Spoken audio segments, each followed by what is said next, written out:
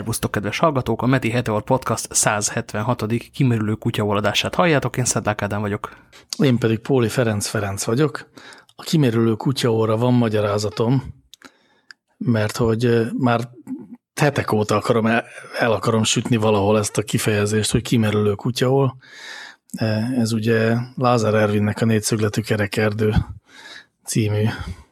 Hát az egy mi is? Az egy könyv, egy regény, abban van a Dömdödöm, és akkor az egyik epizód a Dömdödömös sztorik közül, amikor költői versenyt tartanak a főszereplők, és ott van valaki, aki elindul a kámerülő kityéből, és megérkezik a kimerülő kutyaólhoz.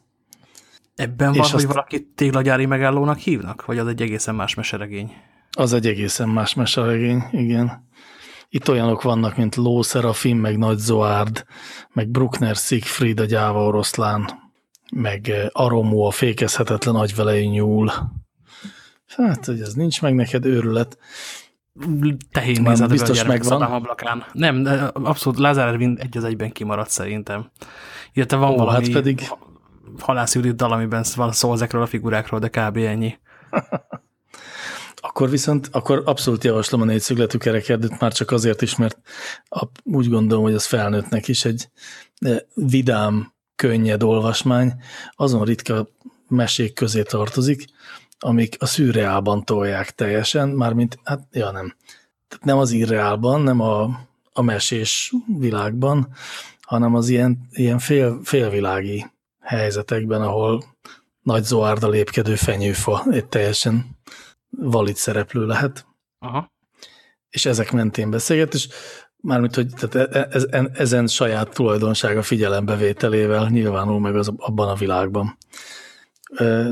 Iszonyú jó. Na mindegy, és akkor van egy költői verseny, ahol Bruckner Siegfried a mindig rossz fejkedős, vagy hát nagy pofája, nagy képüsködő oroszlán azt bizonygatja, hogy ő a legjobb költő, aztán nagyon nyálasan végül arra fut ki a történet, hogy Dömdödöm a legjobb költő, mert ő azt mondja, hogy Dömdödöm, és amikor mindenki hurrog, akkor valaki megmagyarázza, hogy de hát ez azt jelenti, hogy szeret minket. Jó, hát akkor legyen ő a legjobb költő. De én nem ezért hoztam ezt elő, hanem itt van hát nagyon sok nagyon jó vers van benne, de egyebek mellett az is, aminek az utolsó sora az, hogy kimerülő kutyaól, és azóta mindenféle olyan szavak vagy kifejezéseknél előjön, amit lehetne ugyanígy tekerni, hogy a mással hangzók a helyükön maradnak, a magánhangzók meg ide-oda változgatnak, és a végén kijön valami. Ez kicsit olyan, mint a tegnap előtt Tuska december 29. Ez megvan? Ez sincsen. Jaj, de jó. De ez sokkal egyszerűbb. Tegnap előtt Tuska december 29. Tegnap Tuska december 30. Ma Tuska szilveszter. Elnézést kérek ezúttal is minden kedves hallgatónktól. Ez ugyanazon a logikán halad, ahogy a Lázár Ervin hősök is verselnek. És egy picit úgy tűnt, hogy nem, egyel visszalépek. Régen volt adás. Ennek egyebek mellett az az oka, mert Kelt Londonban volt a Boring konferencián, amiről mesél majd, én pedig a Media Hungeryn voltam, Siófokon, én meg arról mesélek majd, és ott az előadásom címe az volt, hogy rövidülő tartalmak, és felmerült, hogy esetleg átnevezzem, és az legyen inkább a címe, hogy kimerülő kutyaól. De végül nem voltam elég bátor, hogy meglépjem ezt, úgyhogy ezért maradt ide a podcastra. Nem is tudom, melyik az egyébként, valamelyik hazai cégvezér, aki mindegyik ilyen konferenciára egy ilyen bullshit ágyúnak az elsütésének a pillanatát adja címül, de hogy direkt és tudatosan is tudja, hogy bullshit. Eleme mindig nagyon jókat szoktam rajta röhögni, hogy... Nem tudom, de jól hangzik. Na de, úgy hiszem, hogy te hoztál valamit Londonból, ami egészen menő. Hát a következő történt. Momentán egy marék elektronikát hoztam, és hozzá egy kartondobozt, mert ahhoz, hogy ez bármi más legyen, ahhoz még haza kell látogatni a Gáspárnak, akihez másnap, miután hazajöttem, rendeltem egy Raspberry Pi 3-ast, ami ennek a jószágnak a másik fele. De akkor elmondom az elejétől. Ez londoni kirándulásom utolsó napján történt, ez úgyis mint hétfő. Kedves hallgatók, nektek múlt hétfő. Amikor is a Luton felé menő vonatra szálltam volna felé, tehát tévedtem el azon a pályaudvaron, ahonnan egyrészt indulnak a a gazdag emberek a Euroexpress-szel, nem Euroexpress, hogy hívják azt a nagyon gyors vonatot Franciaország felé azzal? Franciaország felé. Nem, Eurostar talán? Ja, ami a másik irányban megy, akkor nem tudom. Mondjuk legyen Eurostar. Nekünk most ide jó lesz ez az elnevezés. És a épületnek a másik sarkába egy lépcsőn le lehet menni a szegény embereknek, és ott Luton és Stansted felé a helyi hévre felszállva ki lehet menni, és ott utána hosszasan sorba állni mindenféle helyeken. Na, én erre mentem el, és ott volt útközben egy újságos, ahol ott volt egy Magpie magazin, ami a Raspberry Pi fan hacker community-nek az újságjának ilyen, és én gyanúsan vastag volt, és azt megnéztem, hogy mégis mi, és kiderült, hogy van benne a Google nem DIY, hanem AIY készlet, azaz csinálj magadnak otthon mesterséges intelligenciát készlet, és csináltak a Raspihoz egy hangfelismerős elektronikát, adnak hozzá 2 mikrofont, dobozt, gombot, szírszarokat, mindent, és ezt az egészet összeépíted, a magazinba szép hosszan 10 oldalba le van bontva, hogy mit hogyan, meg hogy utána a szoftverrel még mit kell csinálni, akkor van egy, hát nem egy Google Home pótlékod, de egy otthon hackelhető mestintes hülyeséged, ami egyrészt hallja a hangodat, másrészt válaszol rá beszéddel. Ha egyszer összerakom, akkor ide fogunk eljutni. Momentán egy kartondobozom van, rajta egy nagy zöld gomba, mert azt össze lehetett szerelni Raspberry Pi nélkül is, tehát megtettem. De ezt a nagy zöld gombot még nem érdemes nyomkodni. Eleve azt miért van a gomb? Tehát nem az van, hogy csak beszélünk hozzá? Azt hiszem, hogy ez nem hallgat folyamatosan. Ezzel jelzed, hogy beszélni fogsz.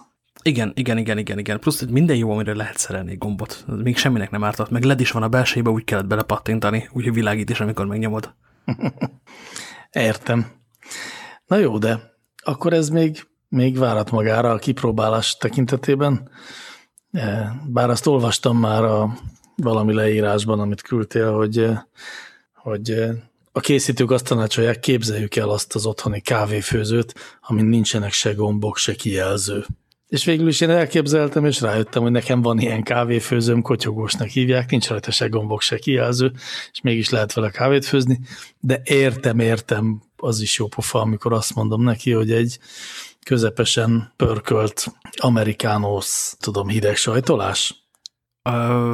Azt szerintem olajoknál van, de ebben sem vagyok teljesen biztos, mint oly sok minden máshoz ehhez sem értek. Lehet, hogy lehet hidegen sajtolni kávét. Hát akkor hidegen csöpögtetni, ez a cold brew, az nem tudom pontosan, de azt tudom, hogy ez valahogy csöpögtetik. Igen. Elolvastam Londonban különböző buszokon ülve az utolsó előtti kori doktorvat, mert találtam egy leárazott ellenben aláírt példányt egy könyvesboltba belőle. És doktorov ugye úgy szokott könyvet írni, hogy az aktuális 2-3 hobbija benne van 5 oldalban kifejtve. Ennek megfelelően itt a főhős hosszan elmagyarázza, hogy a fogolytáborban is hogyan lehet jófajta kávét főzni kizárólag műanyag zacskó, kávébab és víz segítségével, és meddig kell ezt benne hagyni a hűtőben, hogy magától kioldódjon a kávéból a gyümölcsös aroma. Júj, ez annyira hipster, hogy engem kifejezetten fel is izgatott. Na de ha már ott vagyunk Londonban, akkor nem mondod el, hogy egyrészt milyen volt a Boring konferencia, másrészt azoknak a hallgatóinknak, akik nem tudják, hogy minden évben mész, és hogy nem hallották azt, hogy milyen volt, amikor korábban elmesélted, mondd már el, hogy mi ez. A Boring konferencia az a világ egyetlen hibátlan rendezvénye, ez most már mély meggyőződésemmé vált. Az neki az alapsztoria, hogy valamikor 7 évvel ezelőtt nem tudták megrendezni Interesting konferenciát, amilyen webes ötletkonferencia, mint a TED, csak olcsóbb, mert nem tudom, nem jött össze elég ember, vagy akármi. És akkor ilyen brit művész arcok azt mondták, hogy hát, hogyha ez van a hírekben, hogy nincsen Interesting konferencia, akkor dobjunk már össze egy Boringot. És összedobták, és most 7. éve sikerül ez az összedobódás. És idén is nagyon hétköznapi dolgokról volt szó. Megtudtam például, hogy hogyan működnek a raklapok. Tudod, hogy működnek a raklapok? Nem. Beledugják a villájukat a targoncák. Na igen, de hogy ezt egyszer valamikor azt hiszem 70-es években szabványosították, aztán kidolgoztak egy még jobb raklapot, ami kicsit kevesebb súlyjal ugyanannyi cuccot tud elvinni. Aztán megcsinálták az Európai Raklap Uniót, vagy valami hasonló nevű szervezetet, majd le fogom lesni a jegyzeteimből, hogy mi ennek a pontos neve. És ezek létrehoztak egy raklappult, ami azt jelenti, hogy ha beviszed szállítóként X raktárházba a cuccaidat raklapra pakolva, akkor jogosult vagy ugyanolyan szabálynak megfelelő ugyanannyi darab raklapot leemelni az üres raklapok közül, és nem kell megvárnod, amíg lepakolják a cuccodat, hanem hanem a közraklapokból elvittél egyet, és te beraktál a közraklapokba egyet cserébe, így működik a csere.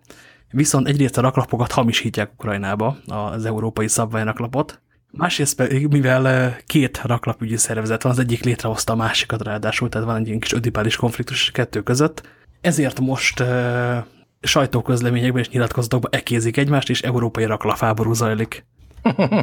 Tehát előfordulhat az, hogy beviszem a raklapjaimat áruval egyetembe egy nagy raktárba, és nem tudok ugyanolyan raklapot elhozni, csak a másik szabvány szerint itt, ami nem passzol, nem tudom micsodámhoz, a csomagméretemhez mondjuk. Hát, vagy hamis raklapot hozol el. Azt érteni vélem. És ilyenkor egyébként a fogpiszkálóból van. Igen, és ilyenkor egyébként az Európai Raklapszövetségnek a reklámarca, Reinhold Messner híres hegymászó, ilyenkor rendkívül szomorú valószínűleg. De tényleg ő a reklámarc? Nem mondod, azt csak úgy mondtad, nem?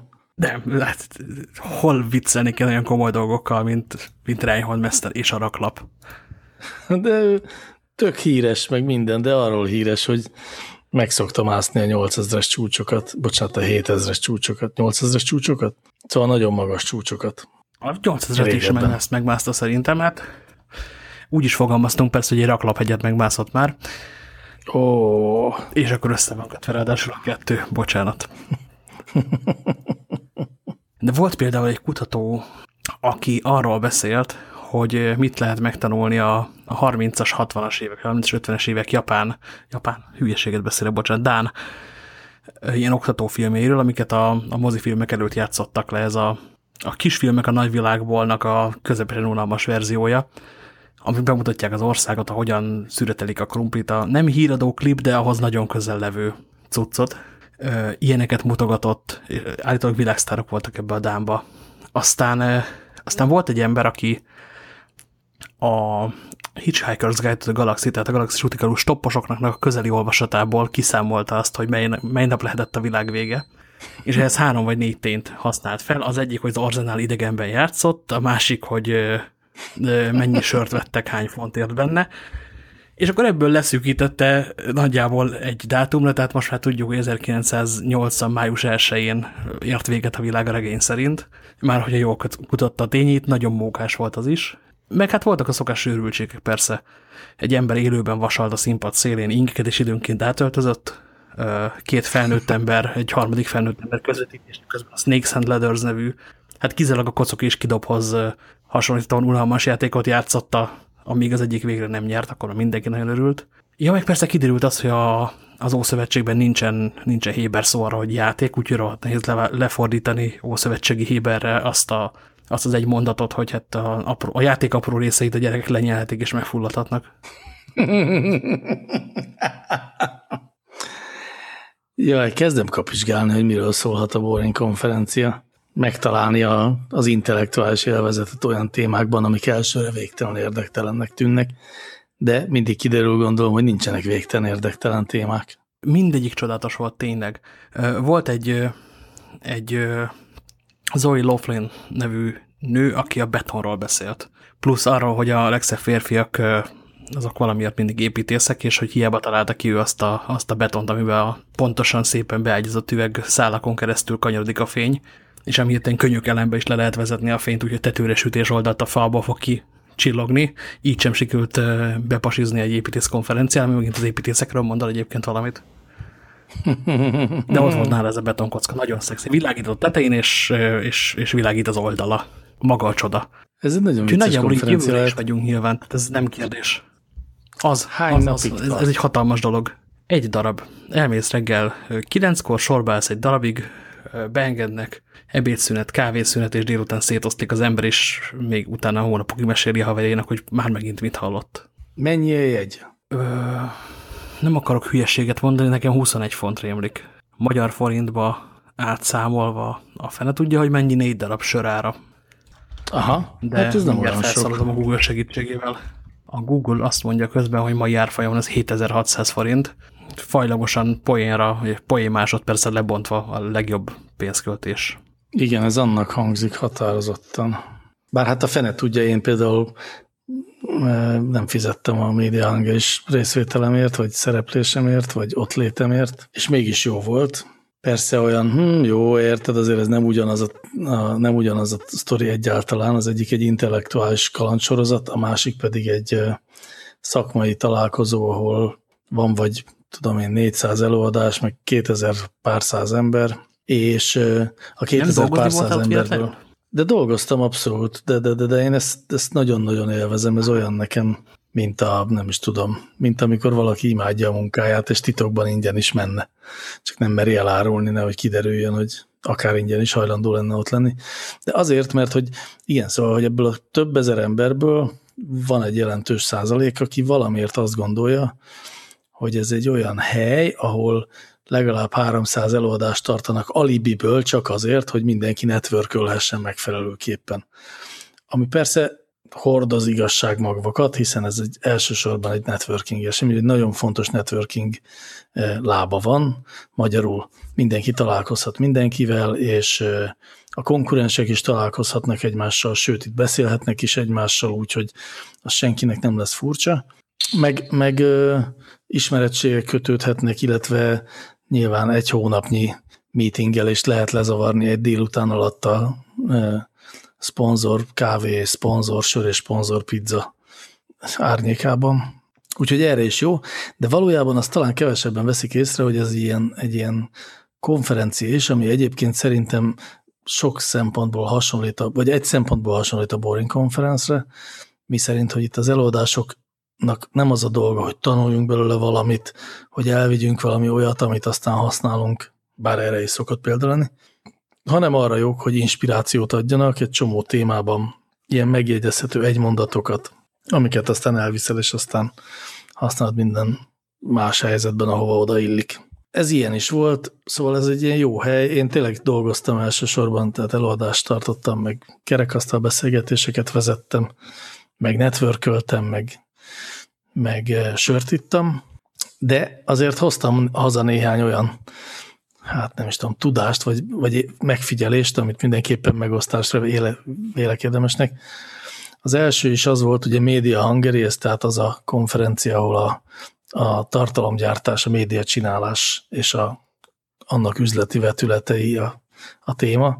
Úgyhogy rogyásig voltunk youtuberekkel, vloggerekkel, vloggernek állt egykori televíziósokkal, és így tovább, és így tovább. Megjelentek ott a nagy sztárok is. Az mindenképpen például egy nagyon erős pillanat volt, amikor hárman ültek a kerekasztal beszélgetésben. Ott volt Dancsó Péter, a Videománia vlog vezetője, akinek 600 000 feliratkozója van a YouTube-on. Ott volt Csecse Attila, aki egy nagyon fiatal, 21-22 éves srác, szintén vlogja van, és azt hiszem 350 000 feliratkozója van. És ott volt D. Tóth Kriszta, a gyönyörű, intelligens, egykori tévés személyiség, aki 15 év tévézés után váltotta az újság szerkesztése, mármint a vimin.hu-nak a főszerkesztésére, és emellett csinál YouTube-os projekteket is, amik meglehetősen népszerűek, így aztán legalább 30 000 feliratkozója van a YouTube-on. Szóval Dancsó Péter 20-szor annyian követik, mint D. Tóth Krisztát, és ez semmelyik irányban nem értékítélet természetesen, bár a D. Tóth Kriszta persze rájátszott erre, és folyton, a Dancsó is, a Dancsó ilyen iszonyú pikírt volt, és flagma és vicces, a D. Tóth pedig folyamatosan olyanokat mondott, hogy én csak itt ülök és tanulok a nagyoktól. És akkor mindenki érezte a fanákságot ebben a helyzetben, de persze ez csak arról szól, hogy a YouTube az a fiatalok csatornája, és a fiatalok azok inkább Dancsót néznek sem, mint D. Tóth Kriszta műsorát, de azért ezt a D. Tóth elmesélte egy adott ponton, hogy volt neki egy ilyen nagyon csodálatos élménye a közelmúltban, hogy megállt valahol autóval, menve valahol a családjával, megállt valahol epret venni, és akkor az útszélén a kitelepült eperárus kamaszlány eladta neki az epret, és így ránézett, te vagy az a YouTube-os csaj, nem? És akkor ő nagyon büszke volt, hogy végre egyszer nem a DTK sorról ismerik fel, vagy a korábbi életéről, hanem erről az újról. Na úgyhogy ez jó pofa volt, de a vloggereket nem azért hoztam ide, csak el akartam, hogy sok volt belőlük, és ez a sok vlogger, hát lényegében mindegyiket ugyanarról kérdezgették a különféle műsorvezetők és műsorközlők, Mégpedig arról, ja bocsánat, és még azok az ügynökségek és reklámszakemberek, akik youtuberekkel dolgoznak, és a YouTube-os vagy a vlogos termék elhelyezéseket, meg szponzorációkat intézik, és mindenki két dolgot próbálta nézőközönség sorai, vagy fejébe súlykolni. Az egyik az volt, hogy hitelesség. A vlogger csak is akkor jó valamire, ha hiteles, ha önazonos, hogyha őszinte, hogyha van egy közvetlen kapcsolata a nézőivel. És a másik dolog, hogy reklám elhelyezés, hogy termék elhelyezés, hogy szponzoráció. És hogy nagyon sokszor volt egy mondatban említve a hitelesség és a reklám kifejezés. Tehát azt arra lettem figyelmes, arra a trendre, hogy a vloggerek, akik ugye az ő hitelességből, őszintességükből és önmagukért szerethetőségükből élnek, azok tiszta erőből elkezdtek azon gondolkodni az őket már képviselő menedzserekkel egyetemben, hogy hogyan lehetne minél több szponzor és reklám pénzt kitermelni az ő vlogjukból, az ő hitelességükből és az ő személyes varázsukból. Azért mókas, mert pont a héten volt az a hír, és egyébként tényleg viccesnek tűnik másfajta újságos múlttal, hogy a GVH meglátta és akkor veszünk egy celebet, aki felrak egy posztot a termékünkkel a Facebookjára, és akkor attól majd megugrik valahogyan az eladás, hogy menőbbek leszünk üzleti modellben azt, hogy hát itt mégiscsak rejtett reklám van, és szép lassan neki is megy ennek a hirdetési modellnek. Amivel nincs is semmi baj egyik oldalon sem, mert egyfelől a GVH-nek ez a dolga, hogy az eltitkolt reklámot el nem titkolt reklámmá transzponálja, másrészt meg a vlogok is ugye szép lassan átváltoznak professzionális üzenethordozóvá, és a vloggereknek meg az a dolga, hogy pénzt csináljanak abból, hogy ők vlogolnak. Inkább csak azt lehet megfigyelni, hogy ez a zsáner, ami nem tekint azért nagyon nagy történelemre vissza, vagy pár éves lehet csupán nevezni, ez már is elkezdte elveszíteni az ártatlanságát, de nagyon durván. Tehát most már tényleg az összes vlogger tud reklámozó fejjel gondolkodni, és tud ügynökségeket megítélni azt szerint, hogy melyikkel milyen dolgozni, és hogy ő mit vállal, és mit nem.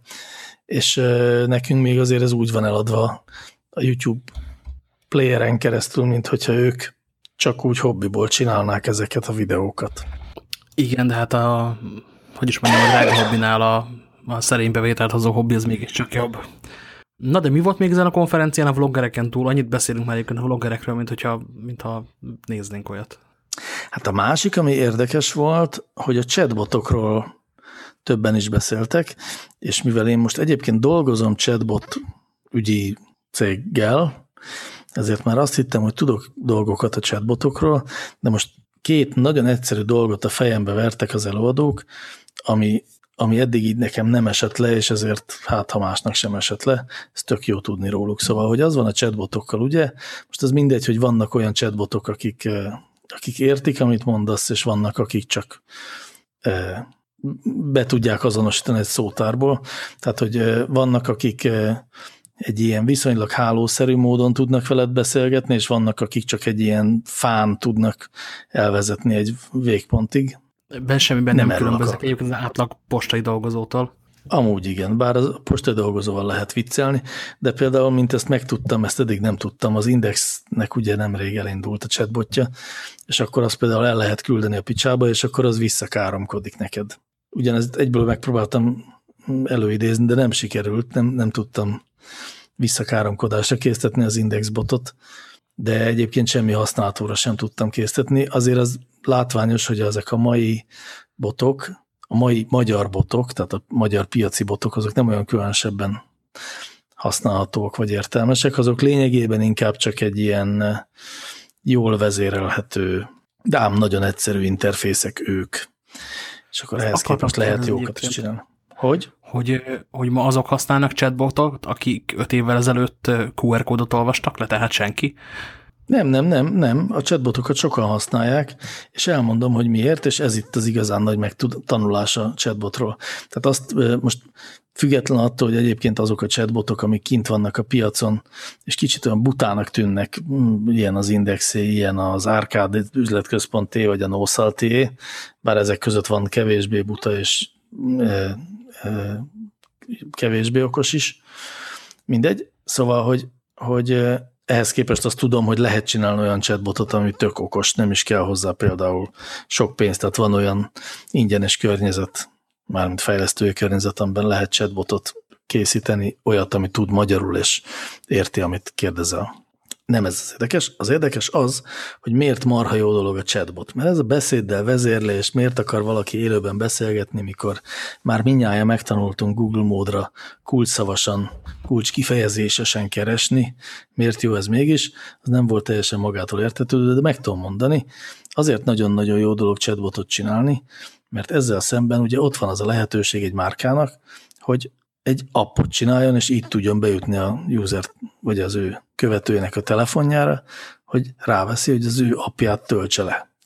Na most azt egyáltalán nem olyan könnyű, a statisztikák szerint az átlag usernek a gyári appokon kívül 6 darab app van összesen a telefonján, ami igazán nem sok, különösen, ha belevesszük, hogy ezek között nyilván ott van a Facebook, meg ott van a Messenger, meg ott van a valami sudoku, vagy ilyen szókitaláló.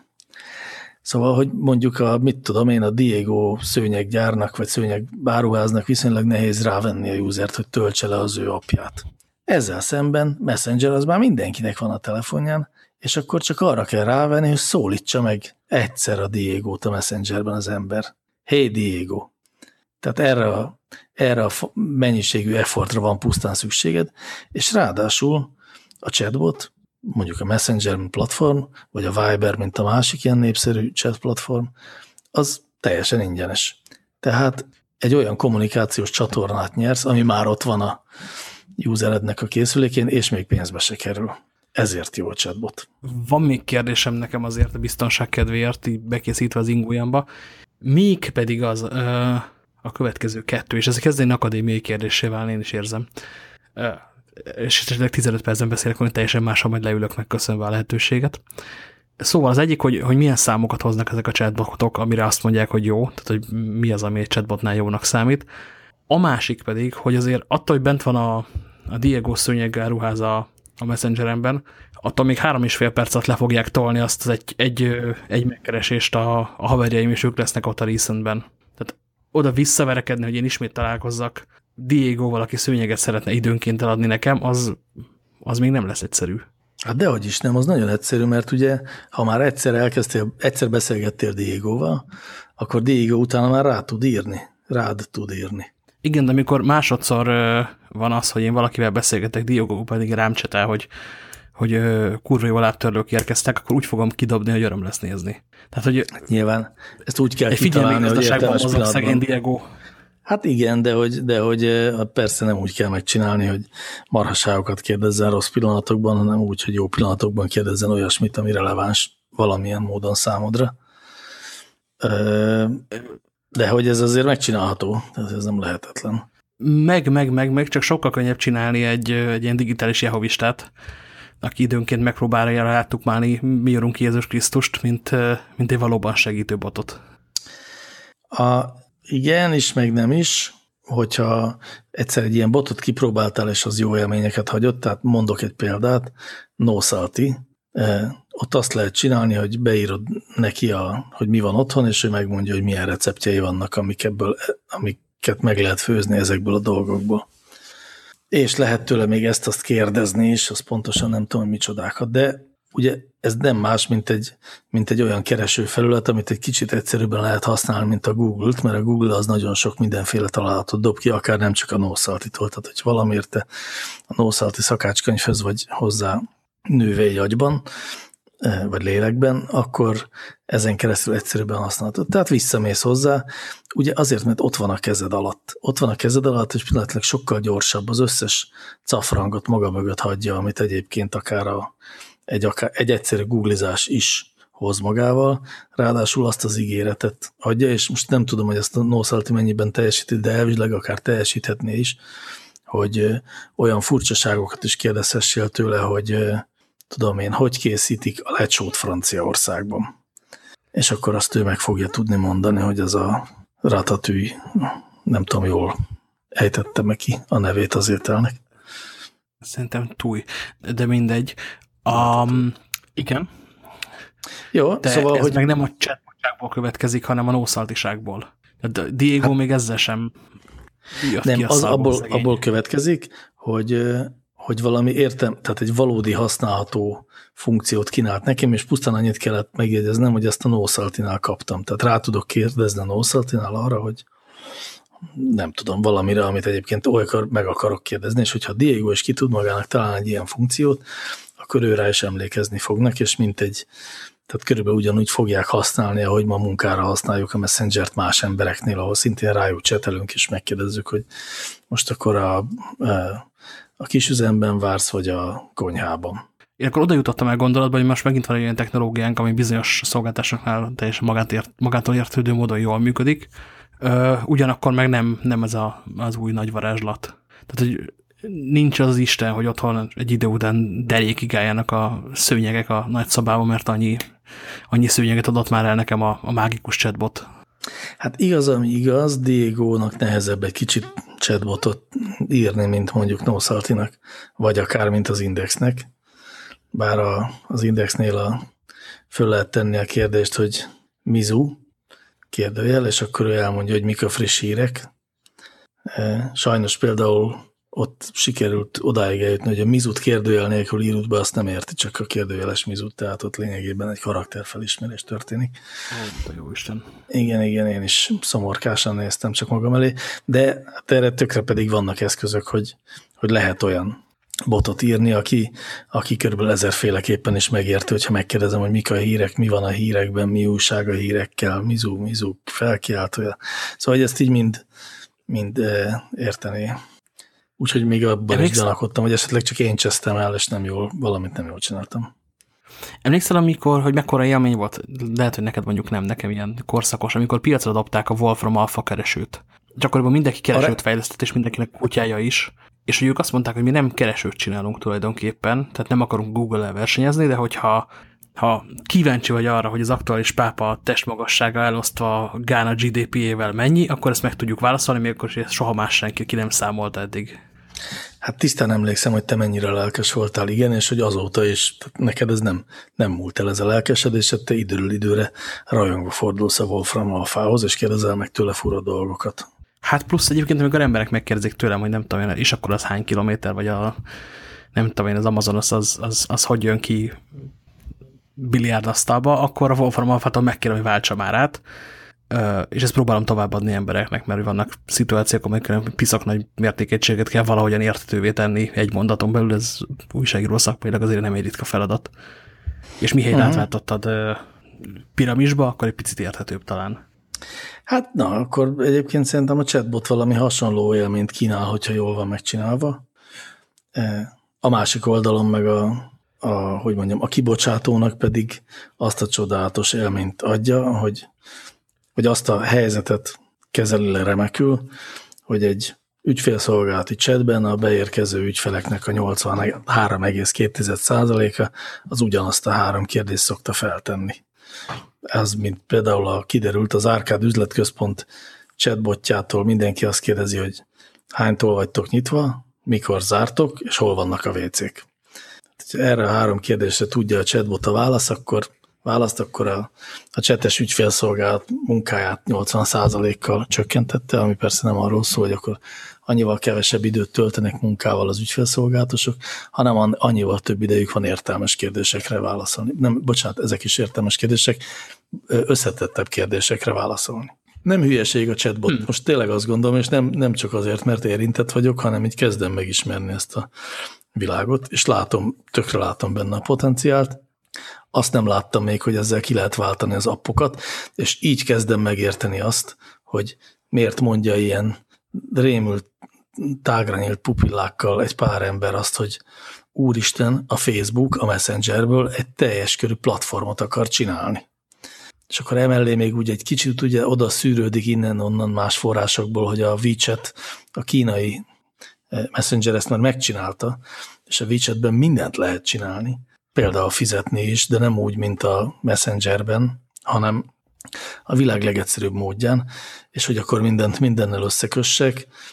Indult nemrég egy vlog, egy Lilla nevű lány tolja Shanghaiból, mert ott él 6 éve, ott járt egyetemre, most adta le a szakdolgozatát, és heti egy vlogot csinál Shanghairól, a shanghai életről, ami egyébként zseniális. Na, és hát ő nagyon sok ilyen utcai jelenetet vesz fel, és az utcai árusoknál, akik egy kempingasztalról árusítanak kaját, ott az ember WeChat-tel fizet. A múlt adásban emlegetett QR kódot, és megvan a fizetés pontosan. Balázsral, akivel egy ideig volt közös podcastunk, és most pedig éppen szüneten van, vele beszéltem erről, hogy hogyan néz ki, és tényleg minden WeChat-tel működik. Persze ennek ott van a másik oldalán az, hogy egy tisztességes, szépen működő piaci diktatúrában 2 nagy játékos leurolta a teljes piacot, vagy maximum 3. Így van, de most nem ezt a részét nézzük, csak mondjuk, hogy a technikai megközelítést. A WeChatben nem csak fizetési megoldás van, és chat megoldás van, hanem még 6 másik ilyen nagy alap dolog. Tehát például ott vannak komplett elkereskedelmi megoldások is. Tehát van webbolt a WeChatben, és most már aki Kínában akar eladni, az nem csupán egy ilyen Alibaba store-t csinál, hanem egy WeChat store-t is csinál, és itt tovább. És tovább. Tehát a WeChat az egy komplett platform lett minden, nem kell kijönnöd a WeChatből, egész nap úgy internetezhetsz. Milyen szerencse ez ugye a kínai népköztársaság megfelelő szerveinek, akik egyetlen egy app figyelésével és bölcs irányítgatásával tudják szabályozni, hogy te mit lássál az internetből, és mit ne. De ez nekünk azért fontos, mert Messenger is ugyanebbe az irányba menetel, halad. Annál is inkább nem egy appot kell figyelni, illetve 2 céget, mert ugyanennél a vállalatcsoportnál, az Aligroupnál van még a Taobao, a legnagyobb elkereskedelmi platform a biztonság kedvéért, és így tovább. Az, ami Kínában van, az nagyon durva. Az ritka érdekes piac, csak úgy érdekes, hogy lakjon ott másabban. Valóban. Na jó, de vissza ide a nem tudom, hogy kell hívni ezt a mi kontinensünket? Európa és Amerika, vagy a nyugati kultúra? Az Európa és Amerika közé azt szétszedném 2-be biztonság kedvéért. Na jó, de úgy értem, hogy ezt az amerikai tömegkultúra által meghatározott világ rész, ami mondjuk elnyúlik valahogy Észak-Amerikától egészen Belarusziáig. De mindegy, nem érdekes, ez csak most önmagában egy adás, ez a kérdés. Igen. Jó, szóval chatbotok és a platformá váló Messenger, amit simán lehet, hogy a mi gyerekeink, amikor már apukák és anyukák lesznek, akkor nem Facebookozni fognak, meg nem webezni fognak, hanem messengerezni fognak. Ezen érdekes elgondolkodni. Igen, és mindent meg kell tenni, hogy ez ne így legyen, illetve utcára vonulni és rendőrautót gyújtogatni. Én nem érzem egyébként ezt olyan nagyon nagy problémának. Ez olyan, mintha azt mondtad volna. Mondd, aztán majd kötekszem. Hát, hogy a platformos jövővel valami nem oké. Nem tudom, nem, mert én meg ugyanakkor azt gondolom, hogy ha minden apró feladatért egy másik alkalmazáshoz kell fordulni, az úgyse fog menni, az emberek azt nem komázzák, hanem azt szeretik, hogyha minél több dolgot tudnak egy helyen elintézni. Igen, de ezt nem csak úgy lehet megoldani, hogy egyetlen hatalmas nagy monopóliumot ölelünk a keblünkre, és örülünk annak, hogy van nekünk. Már csak azért sem, mert utána e felett se kontrollunk nincsen, az már most sem, és alternatívák sincsenek mellette. Onnantól kezdve pedig abban a szarban élünk, amit hajlandók adni. Ez a Facebookon azért nagyon látszik, már most is igazából. Oké, ebben igazad van, ne legyen egyetlen egy chat szolgáltató. Valahogy úgy kéne, hogy legyen valami vállalatok fölötti szervezet, ami meghatároz szabványokat, például chat szabványokat, és aztán legyen több chat platform, aminek egyetlen legkisebb közös többszöröse van, hogy bármelyik másikon levő ismerősömet el tudom érni. Hát ezt annól tudta a Google Talk, amíg Jabber alapú volt, annak is vége lett. A federált szolgáltások egyébként nagyon, nagyon szarul skálázódnak valójában. Igen. És ennek van egy ilyen borzasztó történet, amikor többen belépnek a piacra, lelassul az innováció, nehezebben tudja megbeszélni a szabványnak kiterjesztéseit, és a végén ott vagyunk, hogy sírunk a halott vagy félhalott Jabber felett, és közben itt van a Messenger, ahová meg 8 percente kerülnek beújítások.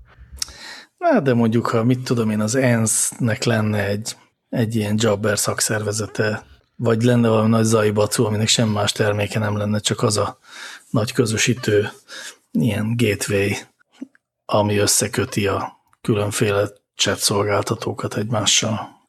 Az ENSZ.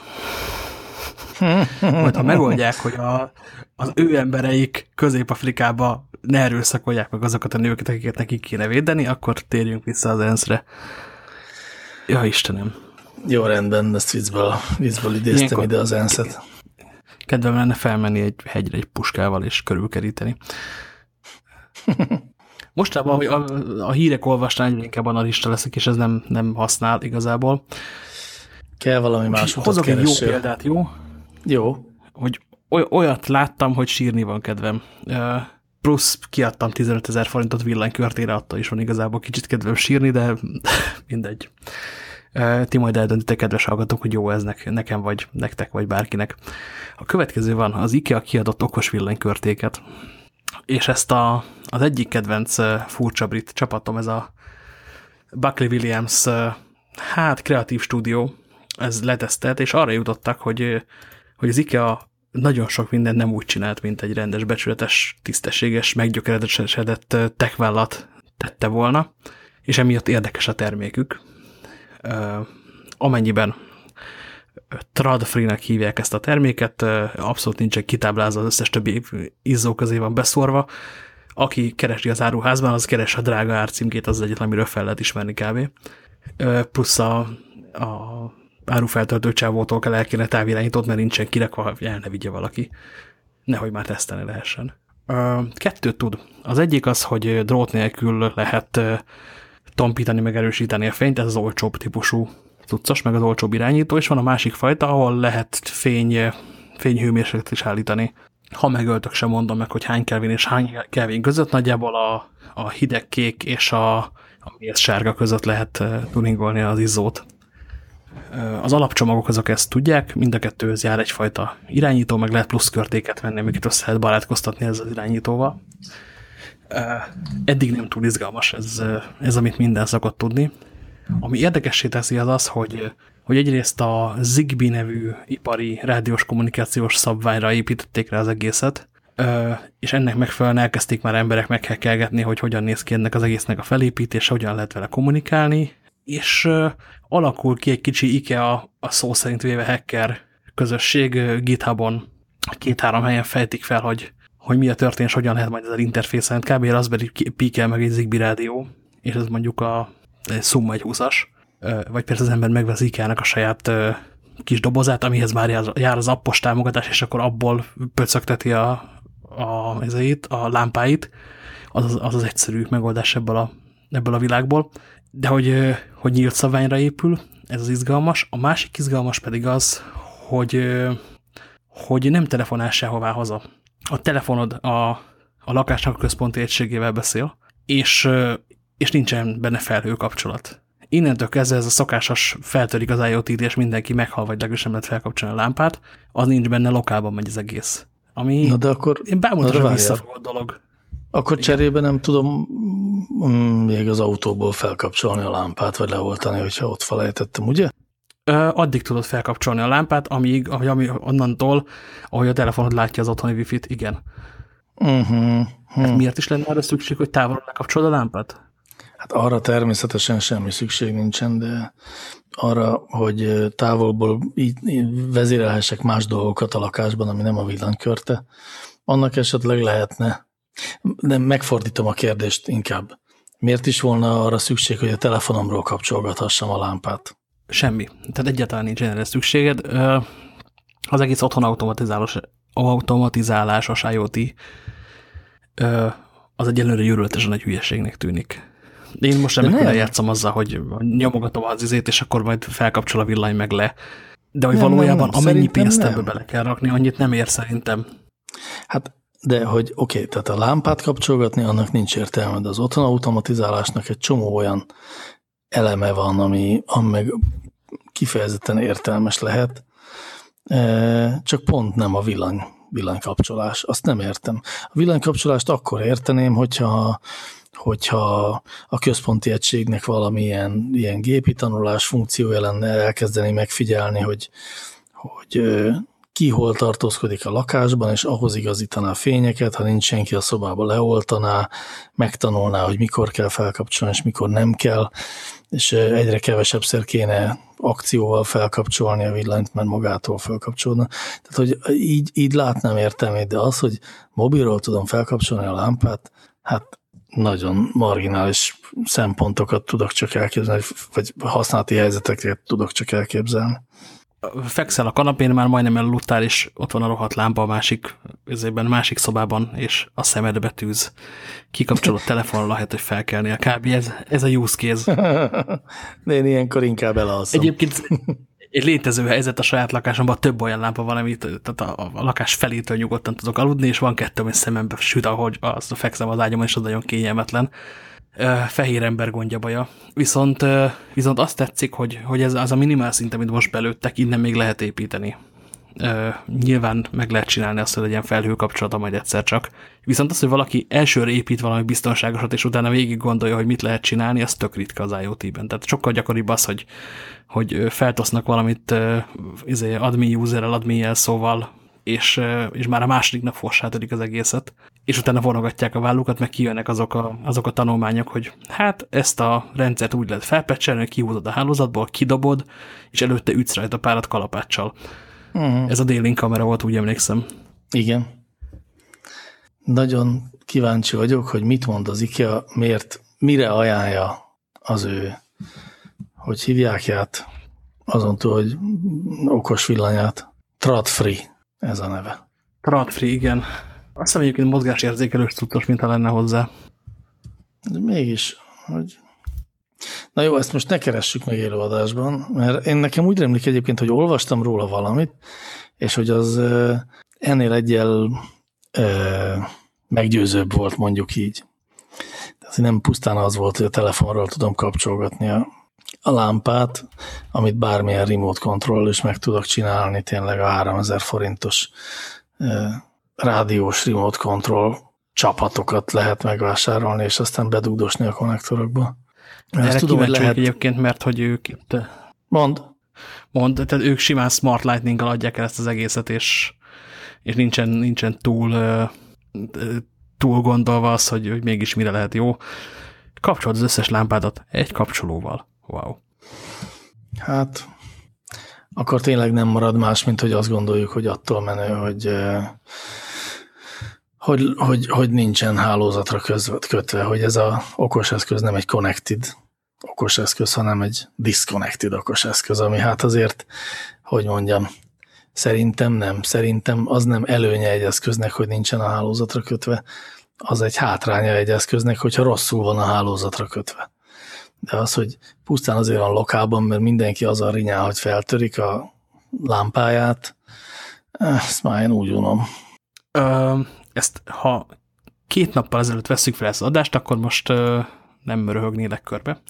De minden 2 nappal később vesszük fel, ezért nyugodt szívvel mondom azt, hogy de hát Ferenc, meg, tegnap törték fel az egész világot.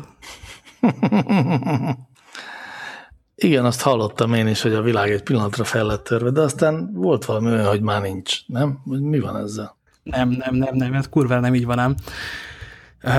A következő van, a sztori nagyon röviden. A NSA, a mindenki által szeretve, tisztelve, rettegve, gyűlölt, mindegy, lehetne ezt még fokozni, amerikai hírszerző ügynökség gyűjtögette nagy jutazsákjába különböző exploitokat különböző rendszerek ellen, de egyszer egy kisebb adag valahogyan kijutott. A Shadow Brokers nevű ismeretlen, akkor orosznak gyanított hacker bandáig, aki egy darabig lengette ezt az internet felé, hogy itt van, eladjuk bárkinek, majd amikor nem sikerült eladni, akkor gyakorlatilag kijöntötték az internetre. És ekközött volt egy olyan az SMB távoli fájl megosztós protokollnak egy korai verzióját használó cuccos, amivel jól meg lehetett hackelni különböző Windowsokat, és ehhez márciusban kijött egy patch, akkor tájt, amikor ez a sebezhetőség ez kikerült a netre. Majdnem minden Windows rendszerhez, az XP-hez például nem, mert az XP-t azt hivatalosan nem frissíti a Microsoft, ellenben még mindig vannak emberek XP-n, mint ez kiderült a héten. Plusz hát vannak azok, akik nem rakják fel a frissítéseket, vannak azok a helyek, ahol félnek attól frissítés, de eltör valami olyan egyedi fejlesztésű cuccot, amiből valójában pénzt csinálnak ők, tehát így nem sietnének vele. És amikor ismeretlen kiberbűnözők összerakták az egyet meg az egyet, és ebből a sebezhetőségből és egy ilyen titkosítós ransomware-ből, ami pénzt kér azért, hogy az adataidat kititkosítja, csak miután lekódolta az egész vinyót, csináltak egy férget, ekkor elindult a móka. Először a brit egészségügynek a számítógépes eszközparkja esett el, és utána sok mindenki más is. Nézzük a listát. Azt hiszem, ez még mindig nem teljes, de a brazil Telefonica gépe, a Petrokína, Sun Yat-sen Egyetem, valami kínai biztonsági szerv, a Renault, a Deutsche Bahn, a Telenornál néhány gép, beszélnek még az Osanról és a Telekomról is egyébként, a Portugál Telekom, a Romániában a Dacia, Romániában a külügyminisztérium, az orosz belügyminisztérium, az orosz államvasutak, egy chilei légitársaság, a spanyol Telefonica, a Nissannak a brit leányvállalata, az amerikai FedEx és az MIT. Ez most hirtelen a Wikipédián olvastam fel, de ez még lehet, hogy a ráfrissít, akkor bővül. Több százezer számítógépről beszélünk. Viszonylag kevesen fizettek egyébként adatkititkosításáért, illetve az egyik vírusfajtának, vagy az egyik variánsnak a leállító kódját azt megtalálták, és azt leállították, de terjed még másik 3-4 egyelőre, úgyhogy még lehet ebből móka. És hogy a Microsoft adott ki azóta javítófoltokat még az XP-hez is, de azért ennek a sztorinak még messze nincsen vége. Azt szerinted hogy lehet, hogy ilyenkor nincs az, hogy a brazil Telefonica, meg az MIT, meg az orosz külügyminisztérium egy ilyen körkapcsolásos Skype beszélgetésben azt mondja, hogy akkor dobjunk össze $50,000, és mi oroszok majd szerzünk egy pár embert, és kiküldjük ahhoz, aki ezt üzemelteti, és egyszerűen csak elvágjuk a torkát. De belőtte még egy kicsit megkínozzuk, szóval, hogy ez így hogy nem ölik meg ezeket a gyerekeket, akik nyilván gyerekek, és nyilván amikor ezt elindítják, akkor azért még nem teljesen biztosak benne, hogy pontosan ezt a hatást akarják elérni. De az, hogy először a brit NHS-t találták el, tehát az ottani közegészségügyet, azzal fele tudja, hogy milyen hatást akartak elérni. Most viszonylag nehéz már bárkire rákenni ezt a támadást állami szereplőre, mert benne vannak az amerikaiak, az oroszok és a kínaiak is az áldozatok között. És nem tudom, hogy hány verzió terjed éppen ebből a cuccból, tehát már a torkok száma sem biztos, hogy hányat kéne ennyiszálni. Hát de hát az, hogy hány verzió van, az szerintem elég könnyen össze tudja számolni egy ezzel foglalkozó biztonsági cég. A torkok száma az megmérhető. A szándék meg... Szóval, hogy, és akkor igen, nem azt mondom, hogy most akkor küldjünk csapatokat a magányos hackerek ellen, hanem hogy inkább kíváncsi vagyok, hogy nem küldenek, tehát hogy tudnak ők ezek után rejtve maradni, amikor ennyi tyúkszemre taposnak rá, akkor nem az van-e, hogy a világ összes kibervédelmi központja az rájuk ugrik, amikor ugye gyorsan kiderül, hogy oké, ezek nem mi voltunk, 1, 2, nem a fő konkurenseink voltak, hát akkor nézzük már meg, hogy kik voltak. Egyrészt ezt még nem tudjuk, nem jár ebben a pontban a történet, a másik pedig, hogy ezt a kérdést felteszed, tehát miután a FSB-s, a CIA-s és a nem tudom én, MI6-es ügynök csendesen cigizik a halott hacker felett, akkor jön az a pont, amikor felteszik azt a kérdést, hogy de mi is tette ezt az egészet lehetővé, és és izének Zeynep Tüfekcsinek volt egy nagyon jó cikke pont ma a New York Times-ban arra, hogy a biztonsági modellünk az meg van remegve ezzel az incidenssel, és hogy tulajdonképpen hát egyrészt aki nem pecseli a számítógépét, és nem fejleszt tovább a következő rendszerre, az előbb-utóbb meg fogja szívni, és mi vonogatjuk a vállunkat. Ez a modell ez nem nagyon tartható, mert ezek az emberek sokkal többen vannak, és nagyon csúnya az, amikor ők valójában tényleg megfertőződnek, lásd mellékelt ábránkat. Másrészt meg a különböző hírszerző szolgálatok csendesen gyűjtögetik a mindenféle sebezhetőséget, és ahelyett, hogy figyelmeztetnék a cégeket, hogy figyeljetek, ott van egy lyuk, ahelyett elrakják a fiókba ezeket, hogy egyszer majd még jobb lesz valaki ellen. Mihelyt ezek kijönnek az internetre, és bármelyik hülye gyerek játszhat vele, az is vet fel kérdéseket. De most azért mégiscsak arról van szó, hogy az NSA-nek az egyik fegyverrétett kódját használták fel a világ ellen. Tehát szerintem menjünk egyébként tovább, mert hogy nem csak a saját élményeink vannak itt az adásban, hanem van egy ilyen magas Áder János tartalmú hírblokk is. Amennyiben zöld dolgok ezek, vagy hogy bajszosak? Bajszosak és szarosak nyilván, tehát nem is kérdés, hogy erről lesz szó. Bajusz híreink következnek, rögtön a Teslával. Elon Musknak jól áll egy kis bajusz. Van neki? Nincs semmi? Nincs neki, és nem állna neki jól egyáltalán.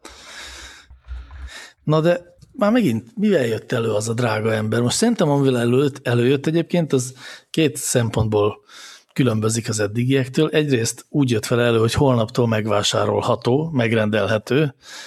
Másrészt, hogy elég nehéz belekötni. Szerintem valahogy úgy minden nagyon, nagyon jó ajánlatnak tűnik körülötte. Nem számoltam ki a négyzetméter árat, tehát be kell valljam, hogy azt nem tudom, hogy ez jó ajánlat-e valójában, meg azt sem tudom, hogy mennyi elektronikát kell még mellé locsolni a Teslának a áramtermelős tetőcserepéhez, de az biztosnak tűnik, hogy ellenben nagyon strapabírónak tűnik, és hát hogyha 30 évig tényleg termeli az áramot, akkor ez egy jó ajánlat valószínűleg.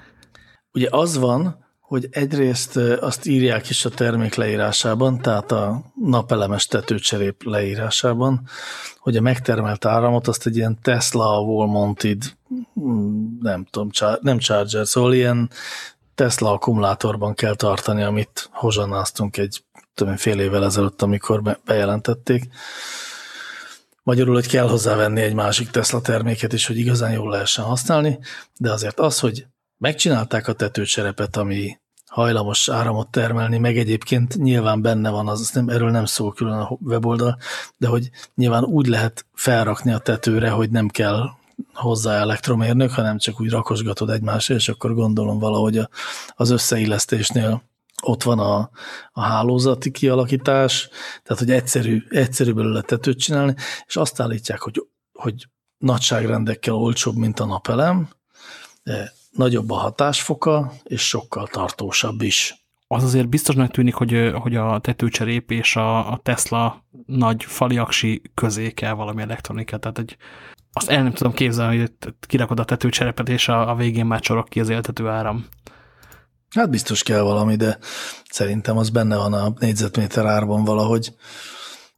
Ők azt mondják, hogy ez egy gazdaságosabb megoldás, mint a meglévő tetőre fölkúrni a napelemeket. Persze az lenne szomorú, mert már ők is azt mondanák, hogy szexi, rohadtul drága, ne vegyétek meg, de mi az a magunk része, azért büszkék vagyunk, hogy ilyen szépen összehoztuk. Több divat színben is van, nehezen törik, jó rajta kenyeret vágni, kinek ő? Szerintem például a Tesla autókról pontosan ezt mondják, de precízen. Új basszus! Tudjuk, hogy nem éri meg, de szép, meg vagány. De nem szép, rohadtul nem szép, ezt nem is mondtam neked. Londonban elsétáltam egy Tesla X mellett, és az autó konkrétan úgy néz ki, hogy fogtak egy Ford Focust, és valaki azt mondta neki, hogy figyelj Ford Focus, nem mered felfújni a szádat, és nem kiengedni a levegőt 3 percig.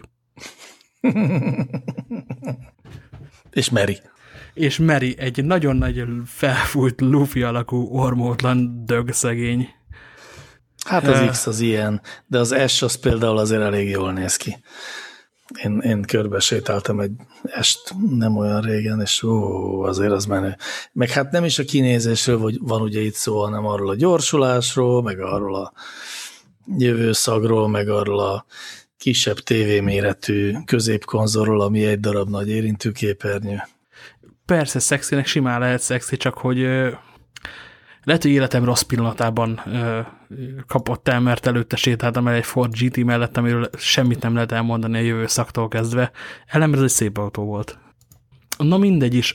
Ami nekem tetszik egyébként ebben a Teslás cserébe, az az, hogy megcsinálták belőle hát egyelőre 2 különböző dizájnt, és aztán lesz egyszer csak a Toszkán villámra mégsem teszek palatetőt színű, és a ír kisházam tetejére is kéne valami színű cserép is. Az egyik egy ilyen terakotta színű hajlított cuccos, a másik meg hát palakocka alakú nagyjából. A másik 2 azért napelemnek tűnik, amit most lehet venni azonnal. Igen, de például nem látszik napelemnek annyira nagyon, tehát egy kicsit valamilyen fedőréteg miatt nem tűnik úgy, mint hogyha ez csupa ilyen üveg lenne, meg marhára nem törik. Én imádom ezt a terméket, ezt most konkrétan imádom. Tehát általában is a Musknak, akinek közben küldtél egy képet róla, és igenis van egy kis bajuszkája neki, csak nem olyan kackiás, mint ami a fejünkben járt, amikor azt emlegettük. Szóval, hogy általában szoktam szeretni a termékét, mert mindegy egy ilyen nagyon konkrét ígéret arra, hogy a közeljövőben valami nagy változás jön, és valahogy így fog kinézni, vagy hogyha tőlem veszed, akkor így fog kinézni, lehet, hogy mástól veszed, de szóval a Musk folyton az, aki azt mondja, hogy én megmerem csinálni. Itt mindenki azon nyekek, hogy üzleti modell, meg megéri, meg inkább maradjunk a biztos meglevő termékeknél. És Elon Musk az a csávó ebben a világ egyetemben, aki azt mondja, hogy hát én megcsinálom, jó? Azt nézzük. Nem nyökög. És ez nagyon, nagyon tetszik benne, de hogy a cserép az egyel tovább lép, mert ez nem azt mondja, hogy ez egy jó ígéret, azt mondja, hogy ez van. Azt nézem egyébként, hogy lehet ezt a cserepet vásárolni, mert hogy van itt egy vásárló felület, ott kiválasztod a kicsit megkapott tükörcsempe és tükörcsempe kinézetet, mellé rakod, hogy hány darab Powerball szeretnél, majd beírod a nevedet, kártyaszámot, stb. És mindenképpen 930 eurót szeretne levonni. Igen? Bármennyit kérek? Igen, tehát hogy beállítom most 10 darab Powerball-ra, és körbe rakom vele a házat, minden csereszéfa mellé állítok egyet, akkor is 930, tehát ez valami előrendelési felület, amit mi itt látunk. Igen, ez előrendelés. Tényleg tök menő. Egyszer most ezt nagyon odarakta ez a csávó. És még egy dolog kiderült egyébként, erről már nem a Musk tehet, hanem inkább a világ tehet róla, mi meg csak hökkenten figyelünk, hogy nem volt olyan régen, amikor azon a 6 vagy 8 ögletű, már nem emlékszem, útburkolaton röhögcséltünk hangosan, amit valami kanadai vagy észak-amerikai házaspár talált ki, és ugye azt tudta, hogy napelemes útburkolat, amiben ledek vannak, és azért mindenféle világító jeleket is meg tud jeleníteni. És aztán akkor egymás hasát fogtuk a röhögést, hogy na hát üvegből utat csinálni, ha milyen vicces, meg hogy ez úgyse fog működni, és már a tudósok is bebizonyították, hogy az egész úgy kell, ahogy van. És azért ez volt mondjuk szerintem max. Egy éve, lehet, hogy csak fél, és most meg már igazán ott tartunk, hogy egy csomó hír érkezik arról, hogy igen, csináltak ilyen utat, igen, működik, ez a házaspár is megcsinálta a teszt útszakaszát, amin majd autók fognak járni. Igen, a holland bicikliutak, mármint azok, amelyeket valami design stúdió rakott le, azok áramot termelnek, és jobban is működnek, mint hogy azt eredetileg várták. Szóval, hogy valahogy kezd itt lenni hirtelen ez a technológia, úgyhogy egy fél éve még kiröhögtük. Gyorsan mondom azért a hátulütőjét a hollandnak, egyébként tényleg impresszív, hogy működik. Egy apróságot találtak, hogy a hőingadozás miatt a csúszásgátló felület az leválik róla, úgyhogy azt még ki kell találni, hogy egy-két fagyos reggel után hogyan nem esnek segre a útfelhasználói, de egyébként áramos speciál termel tényleg. Hát meg nem csúsznak el rajta úgy általában a biciklisták, meg nem is törik össze, meg még világít is, nem? Valami ilyesmi, bár a világítót azt nem tudom, ott van egy kép, amiről nem derül ki, hogy azt mutatja-e, vagy valójában egy grafikus által tervezett kép egy holland design stúdiótól, inkább az utóbbit látom. Mindig ez a baj ezekkel egyébként, hogy ez egy hír mellé odaraknak 3 darab olyan dolgot, ami szemmel látszólag 3D-es Maxban készült. Hát mindegy, de itt van ez a technológia, ez az egész napelem dolog, és azért azt úgy érezzük benne, hogyha ez a napelem csak egy kicsit is beüt. Tehát azok a dolgok, amiket most a Musk álmodik, meg a Holland Designer Studio, Szóval ezek, hogyha egy kicsit is úgy tényleg működnek, hogy beváltják hozzájuk fűzött reményeket, akkor azért ez elég nagyot fog tekerni a világon. Tehát, hogyha idő után minden újonnan épülő háztetejére lehet tenni napelem cserepet, mert hogy az nem drágább, mint a sima cserép, csak egy Powerwall-lal kell megfejelni a házépítési költségvetést, és akkor onnantól kezdve áram szempontból, mit tudom, az év 200 napján autonóm leszel, akkor abban azért úgy sokan fognak beruházni. És akkor már mindjárt lehet gondolkodni az áram visszatápláláson a nagy állami hálózatba, és akkor az sok mindent megváltoztat.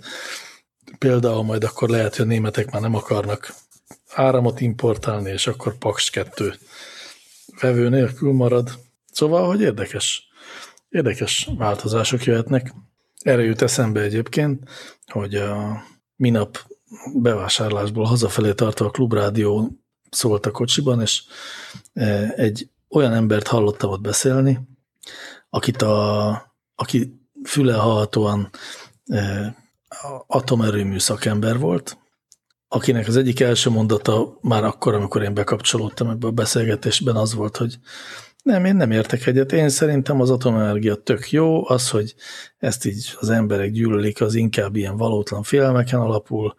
Igen, vannak problémák, de minden energiatermeléssel vannak problémák. Igen, amikor a németekről azt mondjuk, hogy azok már bezárták az atomerőműveiket, akkor kiderül gyorsan, hogy valójában csak 2023-ban kezdik el bezárni, és hogy ez egy politikai döntés volt Fukushima után.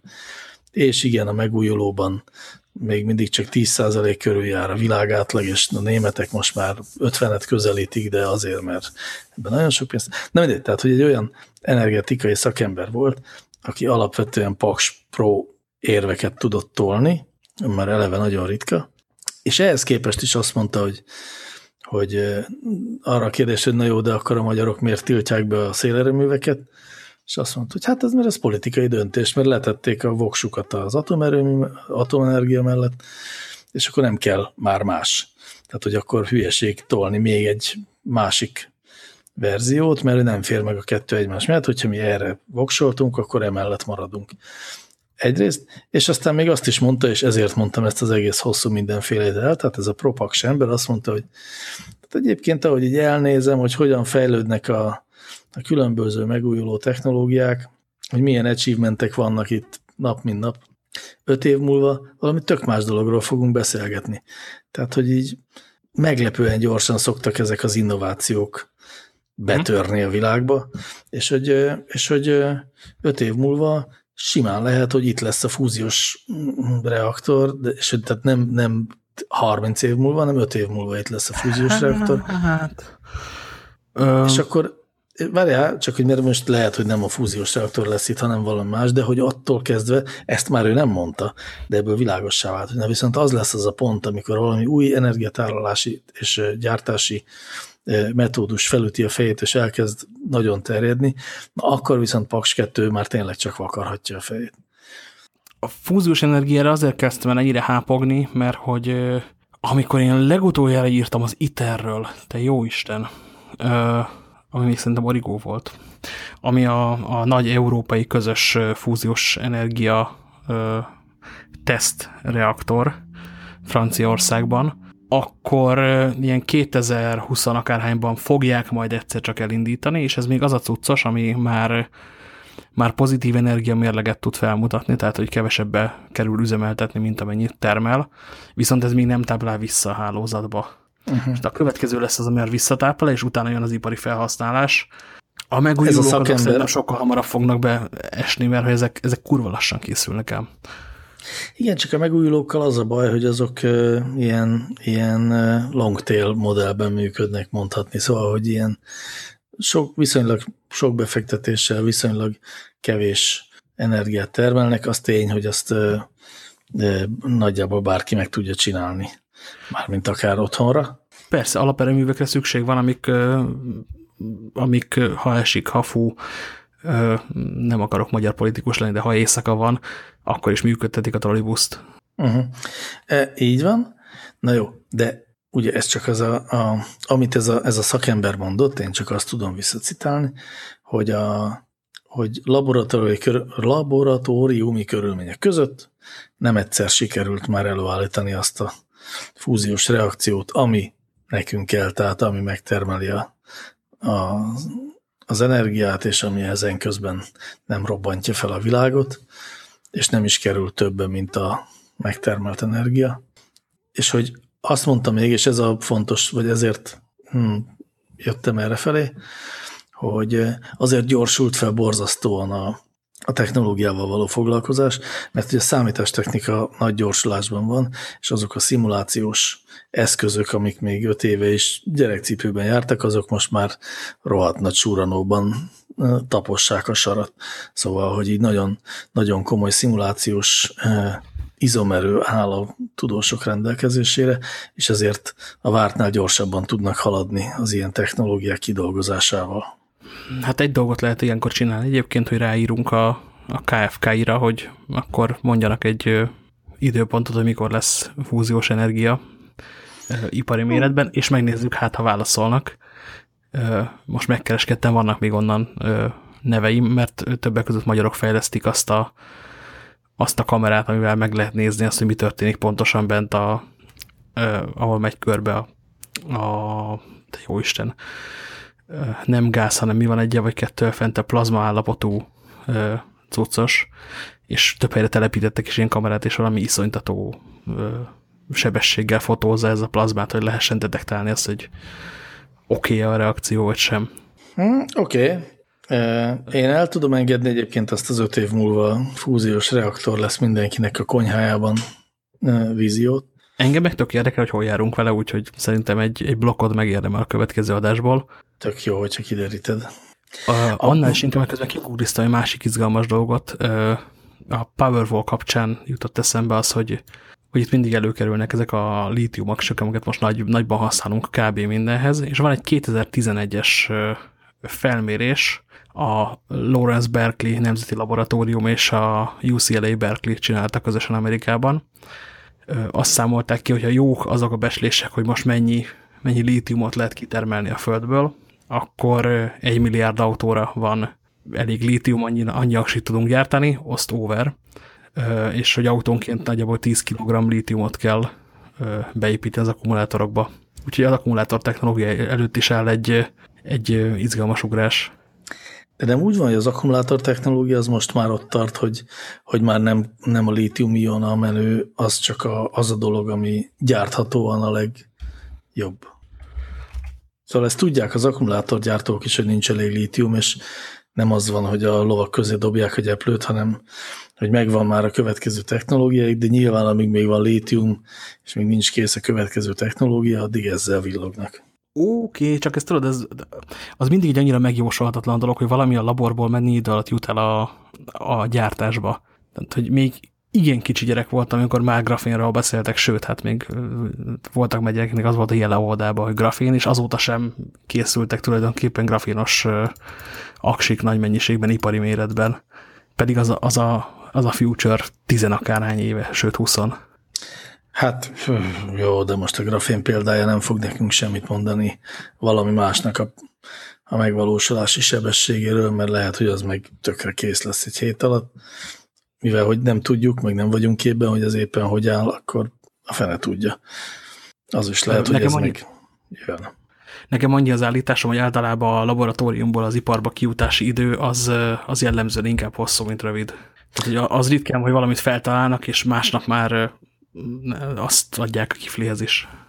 Ha csak az nem az önkicsavarós felmosórongy, vagy valamilyen hatékony eszköz, ami nem mission critical, ahogy mondani szokták, nem múlnak rajta életek. Igen. Ugyanitt egyszer ki akarom azt mondani, próbálom, múltkor láttam YouTube videót, hogy mi történik akkor, amikor egy lítium aksinak megsérül a borítása. Ez a gyerekeket semmiképpen ne próbáljátok ki, otthon típusú videó volt. Felfújódik, füstöl, kigyullad, amit akarsz. Tehát nyilván látni akarom élőben, már keresek valamilyen eszközt, ami van egy döglött lítium aksi. Hajrá! Ugyanakkor itt ebben a bajszos rovatban van még 2 olyan hír, ami az eddigiekhez képest a komolytalanság csimboraszója, és én leginkább azt mondanám, hogy hülyeség mind a 2. Egyébként mind a 3, mert van még ez a valami zöld busz. De hát ez a kézműves PC, ne haragudjon már a világ. Kézműves PC-vel mentjük meg a világot az elhasználódott alkatrészektől. Hát jó, most azt mondod, hogy hülyeség, egyébként arról van szó, hogy kitalálták emberek azt, hogy mi lenne, hogyha a PC az nem lenne egy csúnya dolog, és emiatt, amikor egy picit is lassabb lenne, akkor nem dobnánk az egész az ablakon, lekiabál, hogy vigyázzat, dől a fa, hanem hogy valami olyan szerethető tárgyat csinálnának belőle a lakásba, amit addig használunk, amíg emberig lehetséges, utána meg nyilván upgrade-eljük, és akkor kevesebb szemetet termel az ember. Ezt egyébként korábban már kitalálta egy Johnny Ive nevű brit férfi, aki Amerikában él, és az összes Apple gép nagyjából erről szól. Annyira, hogy konkrétan a Mac Pro, amikor már megveszed, már akkor öreg. Igen, viszont szépen néz ki, és ezért nem is olyan nagyon kidobható egyfelől, de azért ez a gondolat így, ahogy leírtad, ez klasszikusan az a virággyerek mentalitása hippi korszakból, amikor azt gondolták, hogy ha szegfűt dugunk egy katona puska csövébe, akkor az majd nem fog minket lelőni. Hát de. De nem lőtte le őket. Ó, dehogy nem, csak nem mindet. Meg nem az, amiben szegfű volt. Ha rosszul tervezel és kevesebb szegfű van, mint katona, akkor az egy kényelmetlen dolog. Jó, nagyon szép PC-k vannak egyébként a cikkben megmutatva. Igazából nem teljes hülyeség, ez csak olyan nagyon csillogó szemmel van előadva. De én mondjuk azért rohadtul hálás voltam akkor, amikor megjelentek a nem csak bézs színű számítógépházak, illetve a nem csak zongoralak fekete alapon vonza az új lenyomatott laptopok. Tehát az mind a kettő ilyen hatalmas lépés volt az emberiség számára.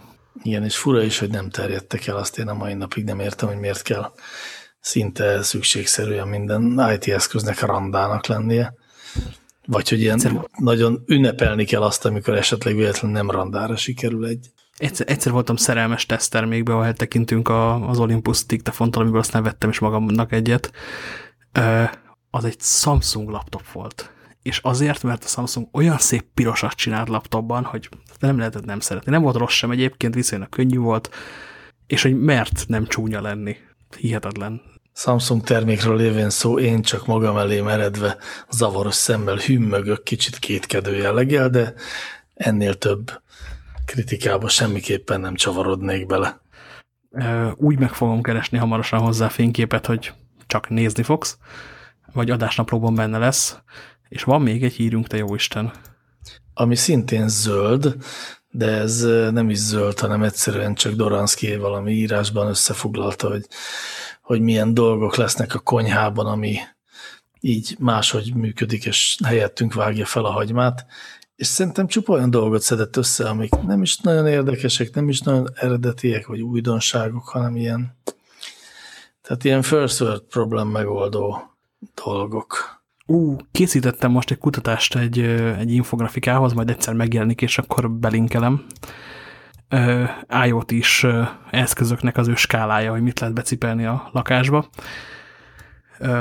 A konyhát az mindenki el akarja foglalni valamiért, és feltételezik azt, hogy a konyhádban nagyon sok hely van mindenféle háztartási eszközöknek. Azt hiszem a kedvencem az volt, hogy egy olyan kamera, ami megül a szemetesnek a szélén, és kidobás közben le tudod vele olvastatni a vonalkódot a kidobott dologról, és akkor felrakja a kis listádra, hogy megittál egy barna közelt, venned kell egy barna közelt. Hát szerintem erről a startupról konkrétan beszéltünk egy korábbi adásban, akkor sem a letolt gatyás elismerés hangján. Nedves műanyag papuccsal csapkodva az asztalt, és röhögtem, hogy ez a hülyeség, ez még létezik. Igen. És tehát nem ez az egyetlen, van okos ventilátor is, csak mondom. Nem akarok ebben mélyebben belegondolni, de akkor ehhez a dologhoz azért hozzácsapnám azt a buszt, amit nem is tudom, hogy honnan hoztad, CityMapper okosbusznak hívják, Londonban köröz, és hogyha elolvassa az ember a leírását, akkor arra gyanakszik, hogy ez valami április 1-i tréfa, vagy egyszerűen csak egy ilyen bohózat. Mondd el a hírt, aztán elmondom hozzá a hátteret.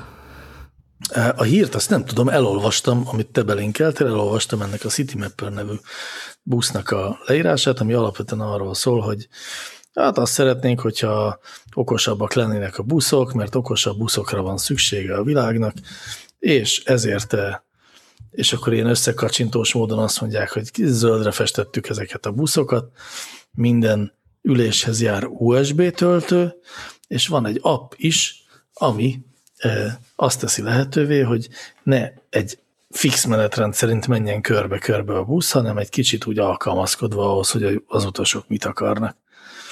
Én ennyit vettem le ebből a történetből. És igen, ez kb. Az csak iránytaxi. És de még az is oda van írva, hogy és akkor betettünk minden buszunkba egy rohadt nagy kijelzőt, ami itt a fényképek alapján körülbelül úgy néz ki, mint a közepesen új budapesti buszokban a kijelző. Egyszerűen, akárhogy olvastam, nem értettem, hogy de mi a menő?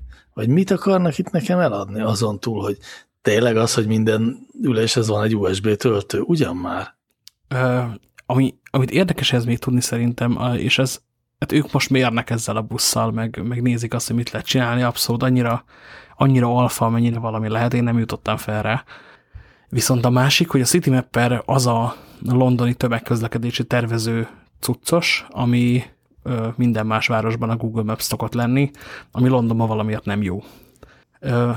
Eleve úgy rajzolja fel például a Google Maps a tömegközlekedési nézetben a különböző vonalaknak a rajzát, hogy összeköti a megállókat egyenes vonalakkal, nem veszi figyelembe valamiért az utcákat. A jóisten tudja miért nem, ezt a Vitézi alatt Budapesten megcsinálták nagyon kultúrmódon, és tényleg mindenhol úgy kéne működni ennek a funkciónak, mint ahogy Pesten működik a tömegközlekedési tervezője a Google-nak. Na Londonban nem ez van, ott a Citymapper az, ami jól tud navigálni.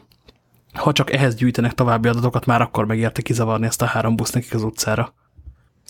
Hát jó, de akkor ezek szerint ez a 3 busz, ez leginkább csak marketing célokat szolgál. A Citymapper népszerűsítése véget van.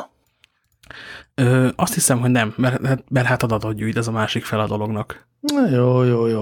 Jó, akkor átfogalmazom. Ez egy ilyen PR akció, ami egyébként valami hasznot is hajt, de annak meg egy kicsit béna szerintem, mert akkor már egy kicsit álmodhattak volna nagyobbat is. Így olyan nagyon bicebóca lett. És az a baj, hogy ezen még vekenkednénk egy ideig, de nem fogjuk tenni, mert elfogyott az adásidőnk, és ami ennél még nagyobb baj, hogy így viszont már megint nem jut arra egyébként egyre fontosabb témára időnk, hogy akar-e Mark Zuckerberg az Egyesült Államok következő elnöke lenni. Pedig erről szívesen beszélgetnék, de nem baj, ez egy örökzöld téma, ezt tovább tudjuk lökni a jövő heti adásba is. Ezen a héten egyikünk se utazik sehova, ugye? Úgyhogy nem fog eltelni. De. Na tessék, és akkor most megtudjuk, hogy nem tudom, az Eurovízión fogsz részt venni. Azt tegnap este néztem, nagyon részegen, egy remek program egyébként, ha valamiért megéri az EU-nak része maradni, akkor az Eurovízió az egyik ilyen. De nem, Kijevben megyek Makerfairre.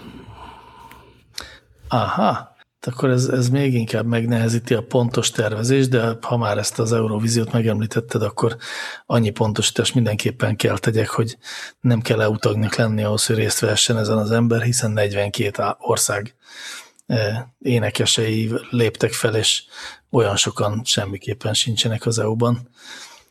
Az meg aztán különösen fura volt, hogy bevezettek egy vendégnemzet fogalmat, és Ausztrália is részt vette az Eurovíziós dalversenyen, de csak Ausztrália. Ugye? Viszont nézted te az EU-t? Eurovíziót? Mert hát, volt egy...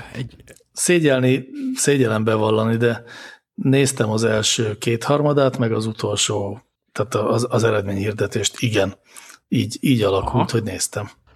Akkor nem maradtál a sajtótörténeti eseményről, az nagyon furcsa volt, és ez talán még megéri azt a 3 percet, amivel tovább tartjuk az adást, hogy az izraeli zsűri azzal jelentkezett, vagy izraeli közszolgálat tévé azzal jelentkezett be, és Izrael 40 éve, vagy amióta Eurovízió van, azóta része ennek, hogy egyrészt a 12 pontjukat azt hiszem Portugáliának adják, ez meglepő volt, mert a portugál dal az olyan volt, mintha nem is hangzott volna el, mindegy, ők nyertek. De mindenkinek kikadta.